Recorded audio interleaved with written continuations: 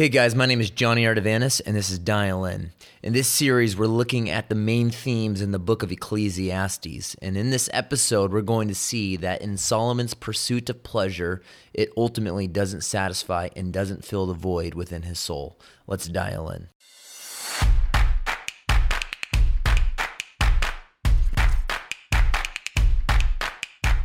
So in the previous episode, we were introduced to our preacher king, Solomon. He is on a search for meaning and significance and satisfaction in a world where all share the same destiny. Ashes to ashes, dust to dust, as the saying goes, because dust is the destiny of all men. So no matter how high Solomon ascends, he knows that he will ultimately and inevitably descend 6 feet under like everyone else. Rich, poor, talented, and ordinary all come to the same end. Death is the great equalizer. And although Solomon is financially rich beyond measure, he is questioning whether his life will be bankrupt of any lasting significance beyond the moment. So Solomon's quest continues. There must be more in this life, Solomon says, than the mere living of it. Now, in this section, from the end of chapter 1 through the end of chapter 2, we are going to see that Solomon is going to pursue meaning in 3 different spheres. These 3 pursuits that we will observe in this section, although 3,000 years ago, are the same pursuits in which people attempt to fill the void within them today. These 3 spheres that Solomon will chase are number 1, intellectualism, number 2, pleasure, and number 3, productivity. And on his pursuit of happiness, Solomon will conclude, after traveling down each of these different paths, that intellectualism, pleasure, and productivity, in of themselves, are dead-end streets and do not satisfy the soul. I want to look first with you at the dead-end street of intellectualism. In chapter 1, verses 12 through 18, Solomon says in verse 13, "And I set my mind to seek and explore by wisdom about everything that has been done under heaven." So the first path that he is going to pursue is the intellectual one. Solomon believes that the answer to his deep-seated angst might be found in growing knowledge. He says, "I devoted myself to study and to explore wisdom." So before he becomes a party animal, Solomon is going to take the highbrow route of intellectualism and increase in wisdom and knowledge like no one before him. And with a pile of books and a group of scholars to discuss art and culture, language, politics, nature, and philosophy, Solomon will endeavor with all of his God-given wisdom to maximize all that can be learned under the sun. Because Solomon's assumption is that if ignorance is our greatest enemy, then the only way that we can solve for meaning in this life is by enlarging our education. I want you to picture with me the degrees that hang on every single wall and every single inch of Solomon's massive castle. And I want you to picture these degrees as I read 2 Kings 4, verses 29 through 34. It says this regarding Solomon's wisdom. It says, "God gave Solomon wisdom and very great insight, and a breadth of understanding as measureless as the sand on the seashore. Solomon's wisdom was greater than the wisdom of all of the people of the East, and greater than all of the wisdom of Egypt.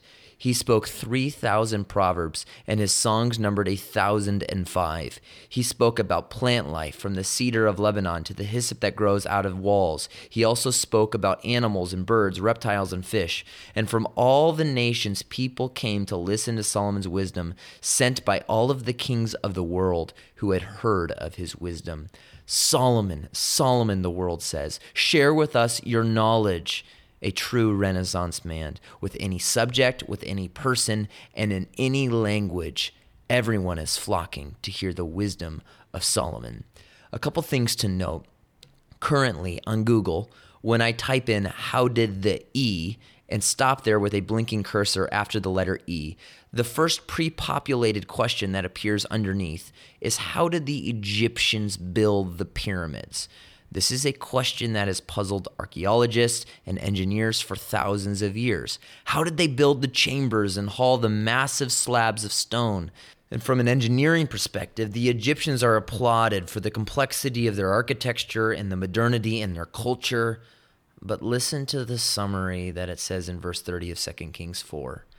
It says Solomon's wisdom was greater than all of the wisdom of the East and all of the wisdom of Egypt. 2 Kings 4 tells us that he wrote 3,000 proverbs. We have 31 of them in the Bible. It says he wrote 1,005 songs. We have one of them appropriate called the Songs of Solomon. But in his pursuit of wisdom and knowledge, Solomon is going to realize that wisdom itself can never answer the craving for meaning. Why? Because Ferguson states, because information in the mind cannot of itself satisfy the needs of the heart, nor can it tame the unruliness of the soul. And we see the same reality today. We live in the most educated society in human history, and the questions we can ask of our own environment, like, are we more satisfied than before? Are we happier? Has the hunger for meaning been satisfied? Ferguson says to ask the question is to answer it. In our own education-obsessed culture, we have more expressions of crime, greed, violence, and fear than ever. The most educated sinners do the most damage. And education may fill the mind, but it cannot tame or cleanse the soul. Education alone has no power to purify and has no ability to satisfy because it cannot untangle the web that is the human heart, and it cannot provide for what is lacking in the soul. Solomon says, the more I learned, the sadder I became. Not only can the wisdom of the world not satisfy, says Solomon, but what we see is that the most intelligent and most educated individuals are typically those that are the most tortured internally. Solomon will agree that wisdom is better than folly, but he says in Ecclesiastes 2:13 that the same fate will overtake them both. Wisdom alone cannot satisfy. Culture calls you down this dead-end street. Pursue the wisdom of the world, the complexities of life. Then there is pleasure. But Solomon says, I've tried that route. I was the wisest man in the world. Everyone flocked to hear my wisdom, people from all over the world. But it's a dead-end street. It doesn't satisfy. So Solomon runs down one dead-end road and then leads him down another. So first, the dead-end street of intellectualism, and secondly, the dead-end road of the pursuit of pleasure. Turning from intellectualism, Solomon now says that he will, in verse 13, also know folly. And in verses 1 through 3 of chapter 2, he will say that he will pursue pleasure. He said, I said to myself, come now, and I will test you with pleasure. So enjoy yourself. And behold, it too was futility. He said, I said of laughter, it is madness, and of pleasure, what does it accomplish? I explored with my mind how to stimulate my body with wine, while my mind was guiding me wisely, and how to take hold of folly, until I could see what good there was in the sons of men to do under heaven the few years of their lives. Solomon takes the path of hedonism. He says, I'm going to escape through unrestrained and unrestricted pleasure, parties, laughter, madness, alcohol, and oh yeah, women, lots of women. First, I want to look at the parties with you. Solomon was a party animal, and I want to read for you the provisions that were necessary for one of these parties. You might not understand the measurements being stated, but hang with me. 2 Kings chapter 4, verses 21 through 23. And Solomon ruled over all of the kingdoms from the Euphrates River to the land of the Philistines, as far as the border of Egypt. These countries brought tribute and were Solomon's subjects all of his life. Now listen to this, verse 22. Solomon's daily provisions were 30 cores of the finest flour and 60 cores of meal, 10 head of stall-fed cattle, 20 of pasture-fed cattle, and 100 sheep and goats, as well as deer, gazelles, roebucks, and choice fowl. Now, you might not be a farmer, and you might not understand what's going on here, but from conservative estimates, these provisions daily would feed as much as 20,000 people a night. Solomon was throwing absolute ragers for years on end. No DJ necessary to bump the music. Solomon would buy the bands, in-house entertainment. Everyone's invited. Come and let's party like there's no tomorrow. But not only was this man a party animal, he was a ladies' man. 1 Kings 11, verse 3, Solomon had 700 wives of royal birth. and 300 concubines, and his wives led him astray. Hugh Hefner was known for having 6 girlfriends in the Playboy Mansion. Solomon says, I got married to 6 women last month. Parties, women, and then Solomon says he sought out in his heart to seek laughter. Laughter is good medicine. Solomon will say this himself in Proverbs 17:22. He loves to laugh, and maybe you love to laugh. Life is so serious, and laughter is good, but a good laugh doesn't last. Notably, the most comedic personalities of our previous century are those that have been identified as the most depressed. And Solomon will testify to this, but I want you to just examine with me some of the most comedic influences of the last 50 years. John Belushi, known as one of the funniest men in the 20th century and one of the 7 founding cast members of Saturday Night Live, shortly after starring in the movie Blues Brothers, was found dead after overdosing on a drug combination of cocaine and heroin called Speedball. The comedian that looked up to John Belushi the most was a character you would likely know. His name was Chris Farley, and he was known as this comedic disciple of Belushi. And although he was often celebrated as the funniest man in the world, Farley, like his hero Belushi, would die at the same age due to the same drugs that he had used for many years to mask a yearning within him, because Farley himself would say that when the roar of laughter dies down, the silence is a terrifying sound. Robin Williams, the star of many movies and the cause of much of the laughter of my childhood, would say this: I think the saddest people always try the hardest to make people happy because they know what it's like to feel absolutely worthless, and they don't want anyone else to feel like that. Robin Williams, one of the greatest comedians of all time, would take his life at the age of 63 in his coastal California home. Laughter is good medicine, but it cannot alone satisfy the soul. And Solomon draws our attention to the reality that culture cries. And after years of searching for the next laugh, party after party, comedian after comedian, Solomon will tell us that a good cry is better than a good laugh. Why?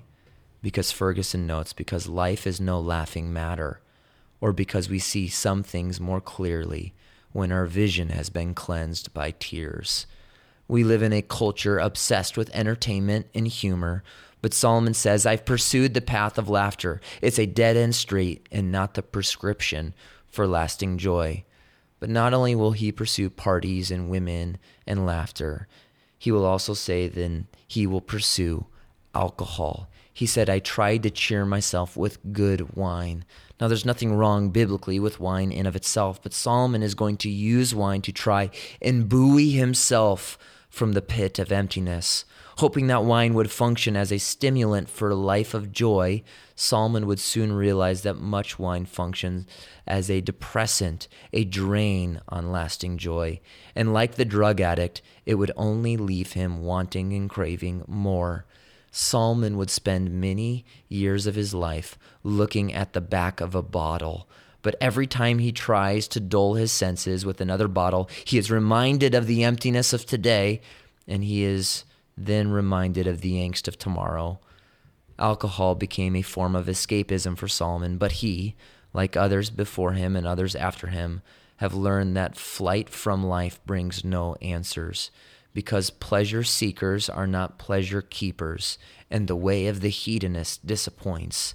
And after tasting the pleasures that the world had to offer, Solomon feels more empty than when his search began, because none of them have satisfied his soul, and he has no pleasures left to taste. So Solomon pursues the dead-end streets of intellectualism, then the dead-end street of pleasure, and then third and lastly, he pursues the dead-end street of productivity in verses 4 through 8 of chapter 2.